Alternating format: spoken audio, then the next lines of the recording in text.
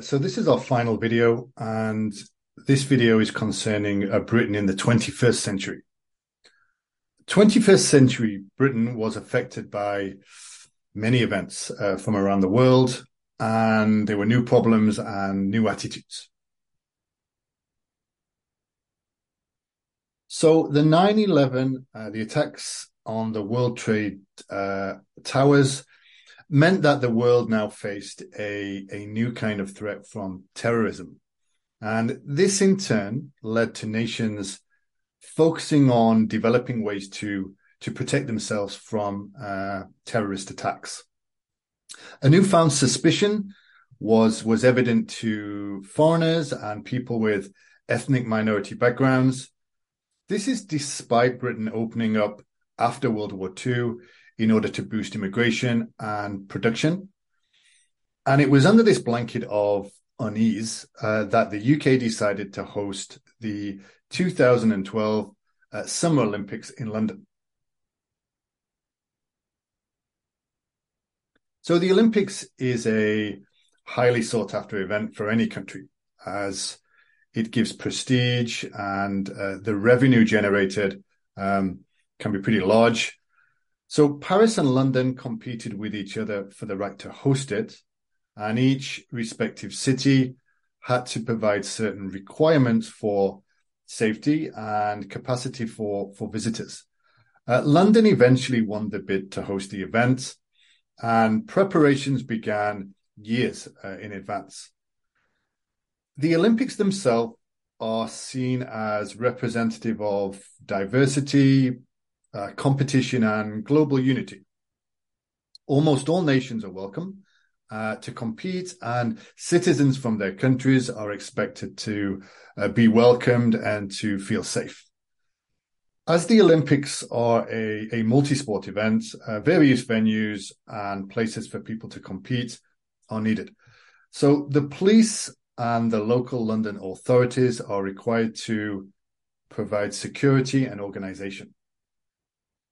The Olympics were seen as generally successful, with the UK finishing in fourth place and the USA and China first and second place, respectively. There were 36 sports and over 10,000 athletes. The opening ceremony itself depicted the social history of Britain. Some of the controversies from that time were around security, as there were not enough security guards hired, and the government had to eventually place active soldiers on the street. This was controversial in that the UK has traditionally avoided placing soldiers in civilian settings. And so in peace times, it is almost unheard of for soldiers to patrol the streets. Later, a larger controversy affected the UK in the form of Brexit.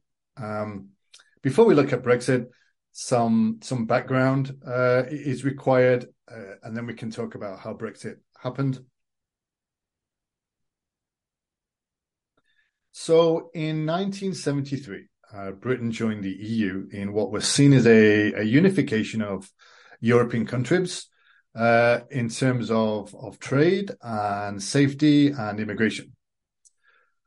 The concepts behind the removal of barriers for trade between any member nation, and more importantly, free movement of people, was pretty unheard of globally. The idea meant that any EU citizen could move to work in any EU country without much visa restrictions or oversight. Also, a collective set of laws would be respected in terms of things like working hours, working conditions, and those kind of things. In 2016, British people were asked to vote on whether to stay as part of the EU or to leave. This vote was somewhat unexpected at the time, but there had been increasing complaints about some of the concepts behind the EU, so it was a problem in society at that time. The leader of the UK at the time, David Cameron, decided to end the complaints and kind of give the people a voice. And he did this by calling for a vote to leave the EU or not. So no one expected the result that happened. But the population voted to leave by 51% to 49%. This vote had an enormous impact on Britain. The lead up to the vote was troubled with issues on both sides.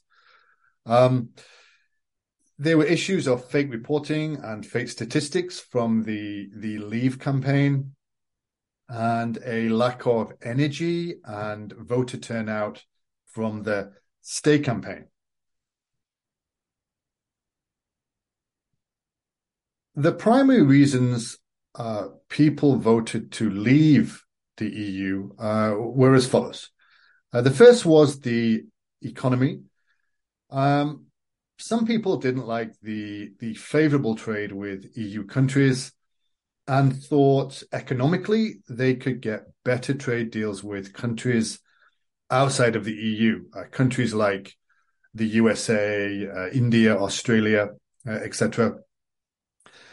The second issue was immigration.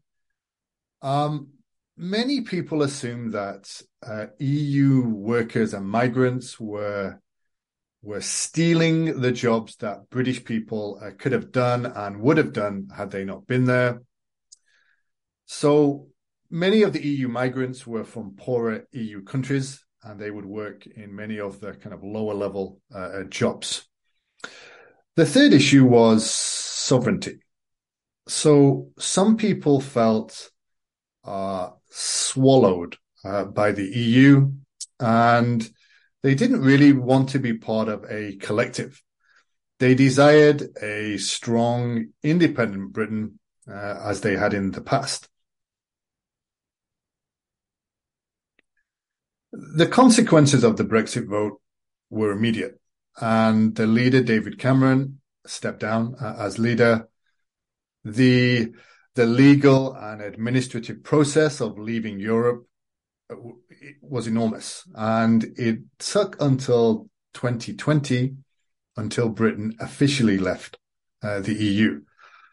So many of the complications came from the border between the Republic of Ireland, which is a country not part of Britain, and Northern Ireland, which is a part of Britain and a part of the UK.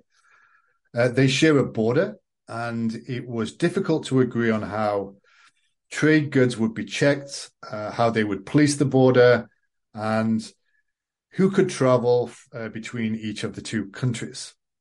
So this was further problematic by the history of Ireland, with some people wanting unification between the two countries. Another complication was the status of people who already lived in the EU, lived in EU countries that were not their own. So, for example, if a Polish person had lived in the UK at the time of Brexit, they would ask themselves, can we stay there afterwards? How long can we stay for? Do I have to go back to my mother country? So these were kind of issues that didn't really have easy answers.